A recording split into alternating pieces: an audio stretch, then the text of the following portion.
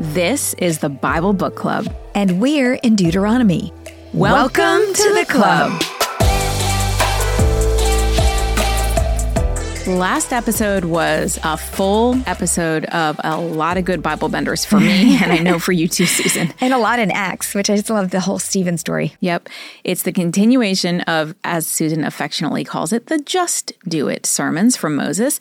And he's not quite telling the Israelites what to do in the Promised Land, but he continues with a deeper dive into how to apply the 10 Commandments in their life.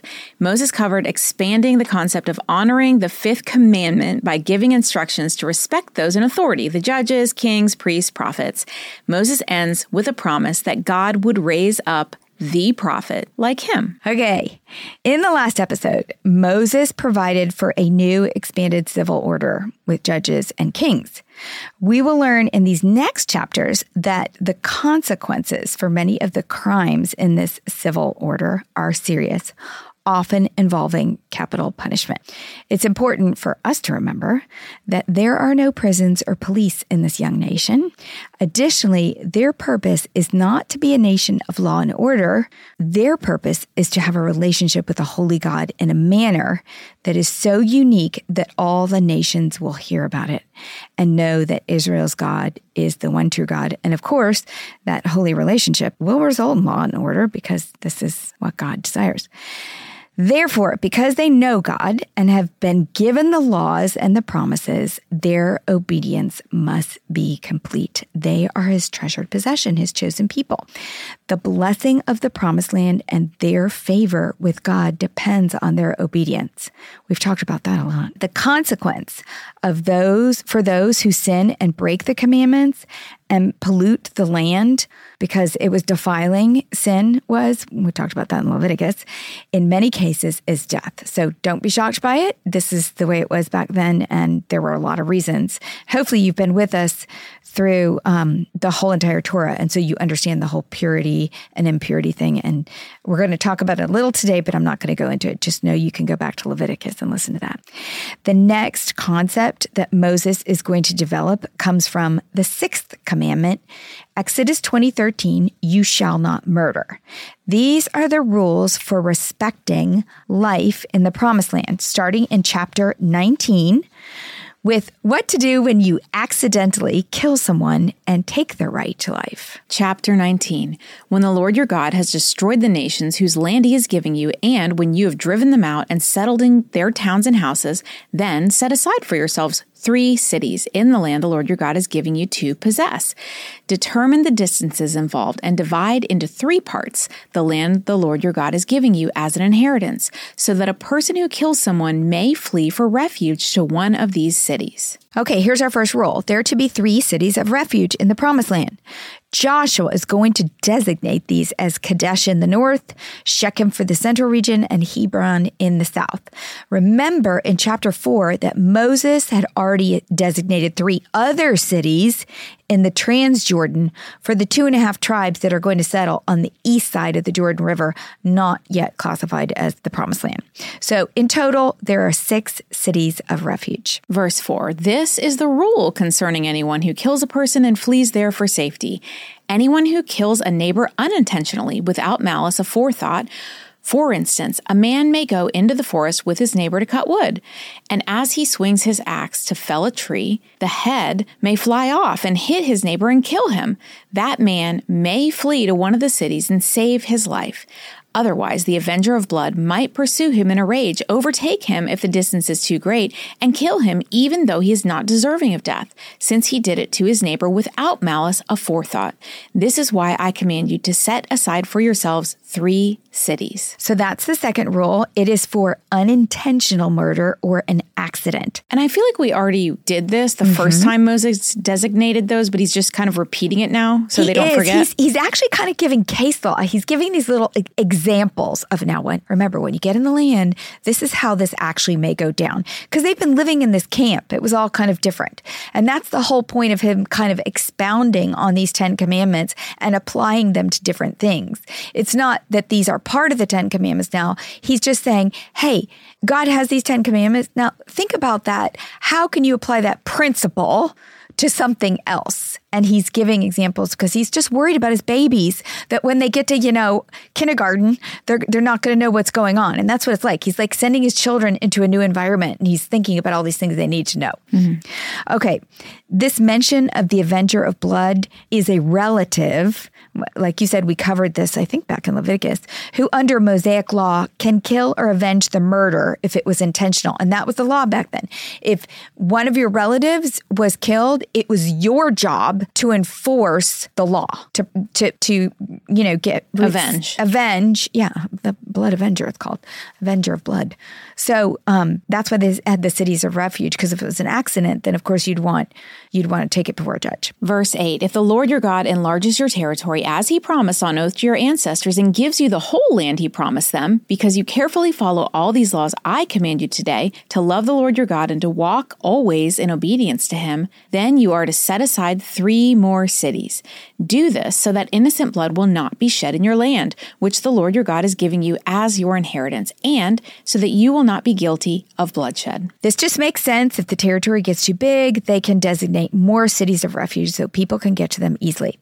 The cities create time for the murder to be investigated so that the avenger doesn't spill more innocent blood, because then more people would have to avenge it, and it just becomes a family feud. Verse 11, but if out of hate someone lies in wait, assaults and kills a neighbor, and then flees to one of these cities, the killer shall be sent for by town elders, be brought back from the city, and be handed over to the avenger of blood to die. Show no pity. You must purge from Israel the guilt of shedding innocent blood, so that it may go well with you. If a person's murdered intentionally, he's sent back to his town and killed. For more on the nuances of these murders, see Numbers 35, Season 2, Episode 18. Verse 14, do not move your neighbor's boundary stones set up by your predecessors in the inheritance you receive in the land the Lord your God is giving you to possess. This one seems out of place, but let me explain. When you consider the importance of the land, you can see why Moses tagged it on here. The current generation of Israelites has been living as nomads for their whole life. Prior to that, their parents lived as slaves, and we can assume never owned land. So the promise of their own plot of land is a really big deal. God specifies that the land he's giving is also their inheritance from him, and it will be allocated by tribe, by clan, and then by family. As an inheritance, it is that family's land forever. It is also their primary means to economic security. Hence, it is a threat to their quality of life. And this whole section is about, murder, but also protecting life. To move a boundary stone was stealing the land that as a family inheritance affected the lives of generations to come. Moving a stone could become a family feud between families that potentially ended in generational murder. And for those reasons, I think he stuck it in here. All right, rules for witnesses to crime. Verse 15, one witness is not enough to convict anyone accused of a crime or offense that they may have committed. A matter must be established by the testimony of 2 or 3 witnesses. If a malicious witness takes the stand to accuse someone of a crime, the 2 people involved in the dispute must stand in the presence of the Lord before the priests and the judges who are in office at the time. The judges must make a thorough investigation, and if the witness proves to be a liar, giving false testimony against a fellow Israelite, then do to the false witness as that witness intended to do for the other party. You must purge evil from among you. The rest of the people will hear of this and be afraid, and never again will such an evil thing be done among you. Show no pity. Life for life, eye for eye, tooth for tooth, hand for hand, foot for foot. If there's only one witness, usually a malicious one, meaning assumed to be a liar, the trial goes to the priests and judges at the sanctuary. There, the accused and the witness will stand before God. After an investigation, if the witness lied, then he shall receive the justice he was falsely seeking against the other person. This type of justice, an eye for an eye, is referred to as lex talionis, or the law of retaliation. And it first appeared in the Bible in Exodus 21. We talked about it there. It also appeared in the Old Babylonian Code of Hammurabi. Jesus addresses the law of retaliation again in Matthew 5. While speaking to Jews who may have been tempted to invoke Italian law out of vengeance, he ties together two verses. One verse about an eye for an eye from this chapter in Deuteronomy, and the other is about loving your neighbor from Leviticus. Verse 38 in Matthew 5. You have heard it said, love your neighbor and hate your enemy. But I tell you, love your enemies and pray for those who persecute you, that you may be children of your Father in heaven. He causes his sun to rise on the evil and the good, and sends rain on the righteous and the unrighteous. If you love those who love you, what reward will you get? Are not even tax collectors doing that? And if you greet only your own people, what are you doing more than others? Do not even pagans do that? Be perfect, therefore, as your heavenly Father is perfect. Jesus did not criticize the principle of lex talionis for legal settings. Rather, he made it clear that it was never intended to be a guide for offenses in personal relationships. Jesus corrects the misapplication of retaliation by teaching that it is not the law of equal justice that applies in relationships, but the law of love and forgiveness. This often misunderstood principle does not legitimize vengeance as so many would like to believe. All right, in chapter 20, we have rules for war and the right to enjoy life. When you go to war against your enemies and see horses and chariots and an army greater than yours, do not be afraid of them, because the Lord your God, who brought you up out of Egypt, will be with you. When you are about to go into battle, the priest shall come forward and address the army. He shall say, Hear, Israel, today you are going into battle against your enemies. Do not be faint-hearted or afraid. Do not panic or be terrified by them. For the Lord your God is the one who goes with you to fight for you against your enemies to give you victory. First, have no fear. You are going to win because I am with you, is what God tells them. Verse 5, the officers shall say to the army, Has anyone built a new house and not yet begun to live in it? Let him go home, or he may die in battle, and someone else may begin to live in it. Has anyone planted a vineyard and not begun to enjoy it? Let him go home, or he may die in battle, and someone else enjoy it. Has anyone become pledged to a woman and not married her? Let him go home, or he may die in battle, and someone else marry her. Then the officers shall add, Is anyone afraid or faint-hearted? Let him go home, so that his fellow soldiers will not become disheartened too. When the officers have finished speaking to the army, they shall appoint commanders over it. I think this is super cool. I think, Moses and God laid this out, this respect for life, this valuing of life in this section, you shall not commit murder. They're talking about how precious life is. So he says here, you don't have to fight if you have a new house, a new vineyard, or a new wife.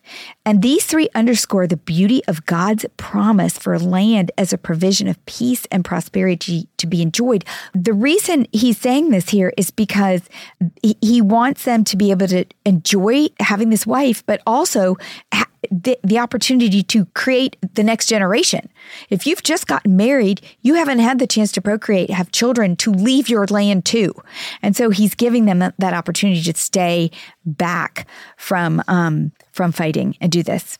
Or they can just stay home because they're afraid, because that affects the other soldiers. And then there's panic spreading throughout the entire camp. The third principle applies to the cities that are not inhabited by Canaanites. So these rules are for cities that aren't Canaanite cities. Verse 10, when you march up to attack a city, make its people an offer of peace. If they accept and open their gates, all the people in it shall be subject to forced labor and shall work for you. If they refuse to make peace and they engage you in battle, lay siege to that city. When the Lord your God delivers it into your hand, Put to the sword all the men in it. As for the women, the children, the livestock, and everything else in the city, you may take these as plunder for yourselves, and you may use the plunder the Lord your God gives you from your enemies. This is how you are to treat all the cities that are at a distance from you and do not belong to the nations nearby. The terms of this peace offering are for forced labor, not equality. In other words, we are taking you over. You don't have a choice. If they do not agree to the terms, it's war, and all the men are to be killed. The Israelites can keep the women, children, and livestock. The fourth principle applies to war with the Canaanites. However, in the cities of the nations the Lord your God is giving you as an inheritance, do not leave alive anything that breathes. Completely destroy them, the Hittites, Amorites, Canaanites, Perizzites, Hivitites, and Jebusites, as the Lord your God has commanded you. Otherwise, they will teach you to follow all the detestable things they do in worshiping their gods, and you will sin against the Lord your God. When you lay siege to the city for a long time, fighting against it to capture it, do not destroy its trees by putting an axe to them, because you can eat their fruit. Do not cut them down. Are the trees people that you should besiege them? However, you may cut down trees that you know are not fruit trees. Use them to build siege works until the city at war with you falls. The Canaanites are a different situation altogether. We know that the reason for their total annihilation is a spiritual one. God told Abraham in Genesis 15, and then again he spoke it in Deuteronomy 9, that it is because of the wickedness of these nations that the Lord will drive them out. And because they and their worship of other gods was so vile, it included child sacrifice and prostitution, that they would be a temptation to Israel, and therefore they should be eliminated. Chapter 21 first speaks about the atonement for an unsolved murder. If someone is found slain, lying in a field in the land the Lord your God is giving you to possess, and it is not known who the killer was, your elders and judges shall go out and measure the distance from the body to the neighboring towns. When the elders of the town nearest the body shall take a heifer that has never been worked and has never worn a yoke, and lead it down to the valley that has not been plowed or planted, and where there is a flowing stream. There in the valley they are to break the heifer's neck. The Levitical priest shall step forward, for the Lord your God has chosen them to minister and to pronounce blessings in the name of the Lord, and to decide all cases of dispute and assault. Then all the elders of the town nearest the body shall wash their hands over the heifer whose neck was broken in the valley, and they shall declare, our hands did not shed this blood, nor did our eyes see it done, except this atonement for your people Israel, whom you have redeemed, Lord, and do not hold your people guilty of the blood of an innocent person. Then the bloodshed will be atoned for, and you will have purged from yourselves the guilt of shedding innocent blood, since you have done what is right in the eyes of the Lord. We have talked about atonement a lot in our journey through the Torah. Atonement means to make amends for a wrong, to turn away God's wrath, and to restore the relationship with him. So when we sin, especially the Israelites, we have Jesus, totally different story. But back then, when they sinned, it created wrath in God. He could not look upon sin, and they had to atone for it. And they did that by sacrificing in the tabernacle. In this case, they're spread out. Moses is like saying you're going to be spread out, and you're not going to be near the tabernacle. But in the case of they come upon someone who's been murdered, okay, well, they can't kill his murderer because they don't know who it is. And so they have to atone for it in a different way. And atonement was God's separation solution for the Israelites, the solution that provided a way for God to dwell among them, something that since the fall had been impossible. In this case, the only way to do it was kind of like a blanket, okay, the whole community is going to step forward and do it with this heifer because they don't know how else to atone. They can't catch the killer. Now, in the show notes, I will put the printable that explains the separation solution of atonement so you can understand what happened at the fall, and it kind of boils it down. But I really recommend you listen to Leviticus, which goes into it in detail. In this case, a slain or murdered body had been found. There must be atonement for the murder, and the land itself had become defiled. And we talk about that in Leviticus, that the camp becomes defiled, but now it's the whole entire land. To atone and purify, the nearest town must take responsibility for the ritual. The priests are present, but it's actually the elders of the town who break the neck of the heifer and wash their hands of the blood guilt of murder, which is very different than Leviticus. Okay, that was just an interesting one. 4 laws are next relating to life rather than death, but they are affected by death. The first is the rights of a captive woman being considered for marriage. So it's a captive woman who probably has experienced death, the death of a family or husband, we don't know.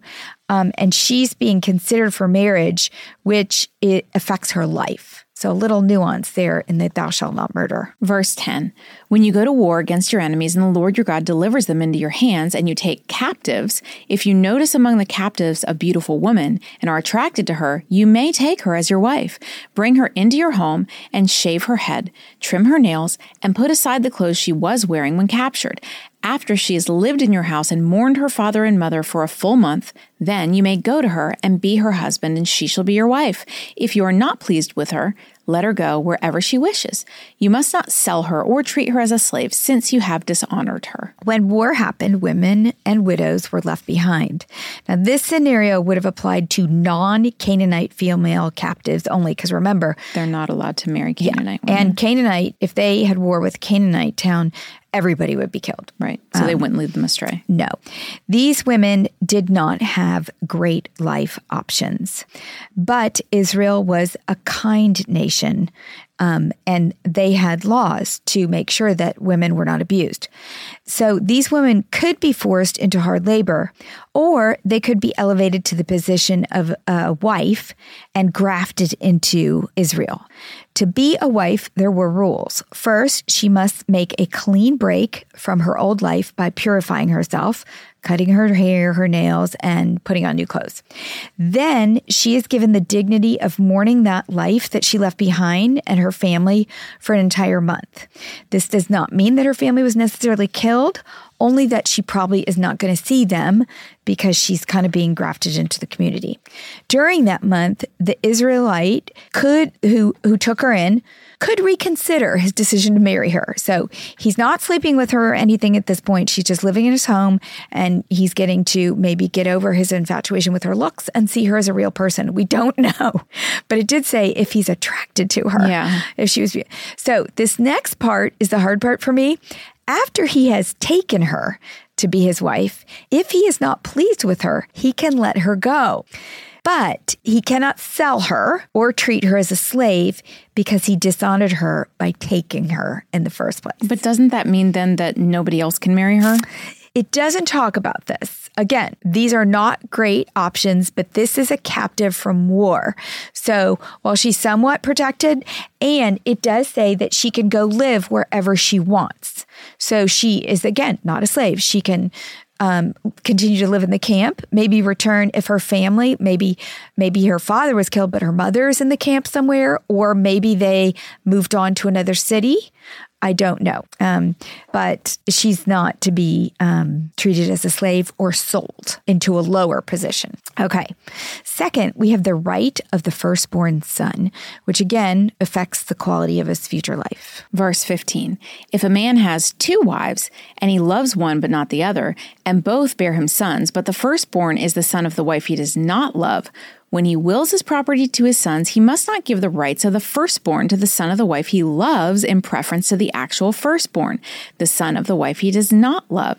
He must acknowledge the son of his unloved wife as the firstborn by giving him a double share of all he has. That son is the first sign of his father's strength. The right of the firstborn belongs to him. Yeah, this is kind of interesting because this happened to Jacob. You know, he loved Rachel, but it was Leah who kept having all the children, and he honored that. The loss of men through battle often resulted in polygamy. The point Moses is making is that a husband's attitude toward his wife was not to influence God's plan for the land and the division of land. Now, about polygamy. The practice of polygamy was tolerated during the Old Testament. Of the 3 patriarchs, Abraham, Isaac, and Jacob, only Isaac was monogamous. Remember, he loved Rebekah. That was a sweet story. Polygamy, while tolerated, was a violation of God's order that was given in Genesis 2. All right, third, a rebellious son will lose his life. life. Verse 18, if someone has a stubborn and rebellious son who does not obey his father and mother and will not listen to them when they discipline him, his father and mother shall take hold of him and bring him to the elders at the gate of his town. They shall say to the elders, this son of ours is stubborn and rebellious. He will not obey us. He is a glutton and a drunkard.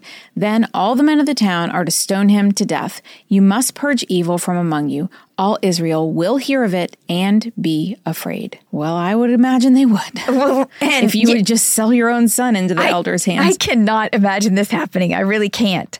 But breaking the commandment to honor your mother and father was equated to breaking the covenant in Israel. So they were kind of tough with their kids.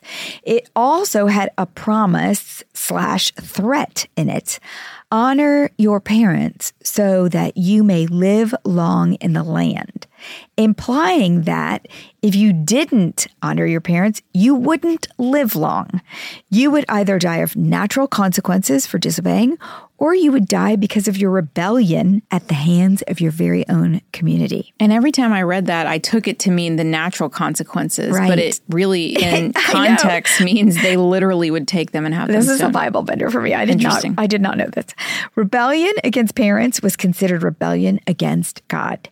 It certainly would have been a powerful message to the children.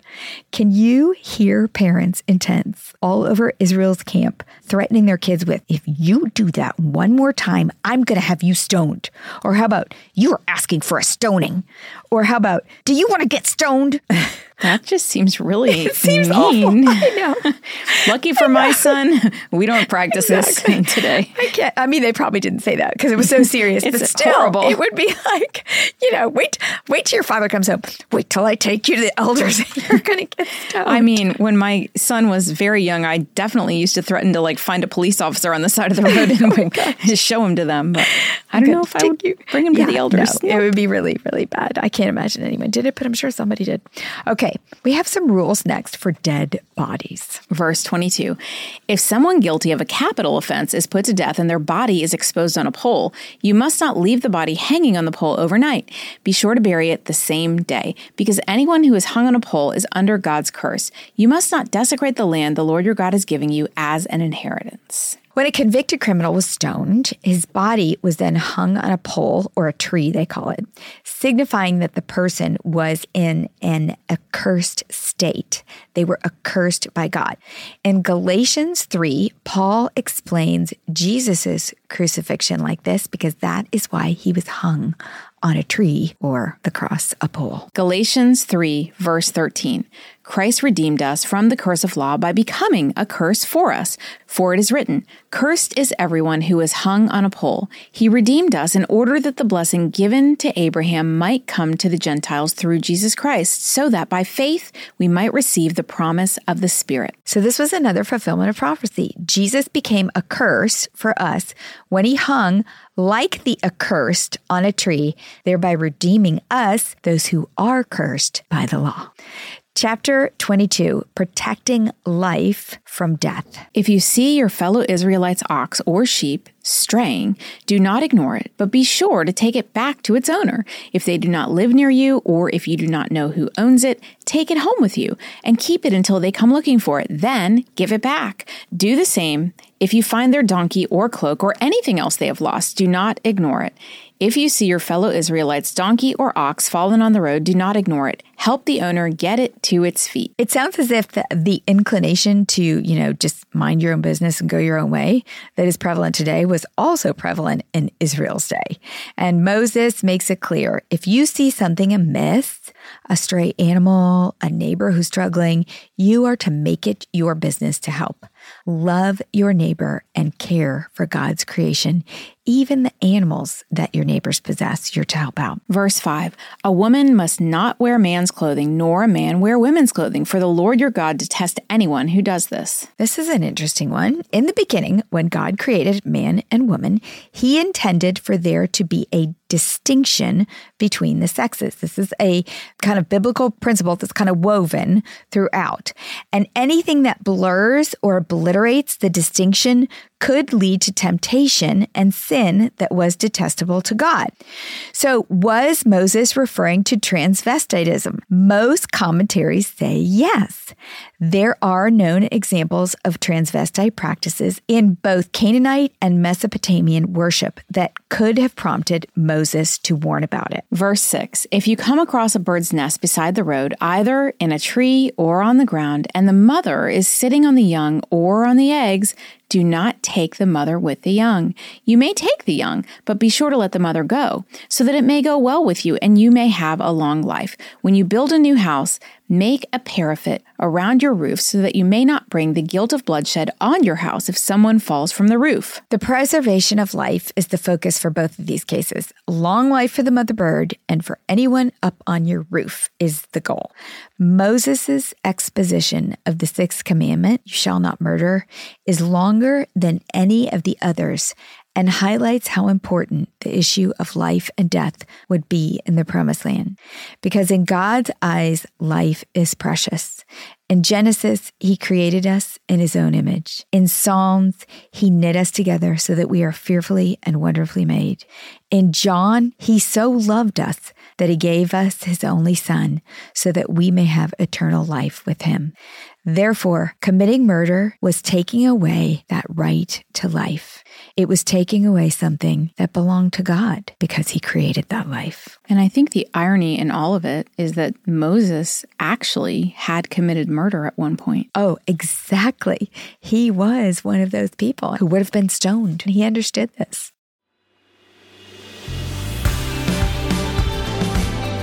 What's a club without friends? If you're enjoying the Bible Book Club, why don't you share it? And then you can say, Welcome to the club.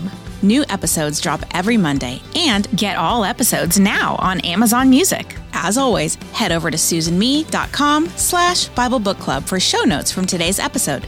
Bible Book Club is hosted by Susan Merrill and Heather Rubio, edited by Buck Buchanan, produced by Haley Mawat.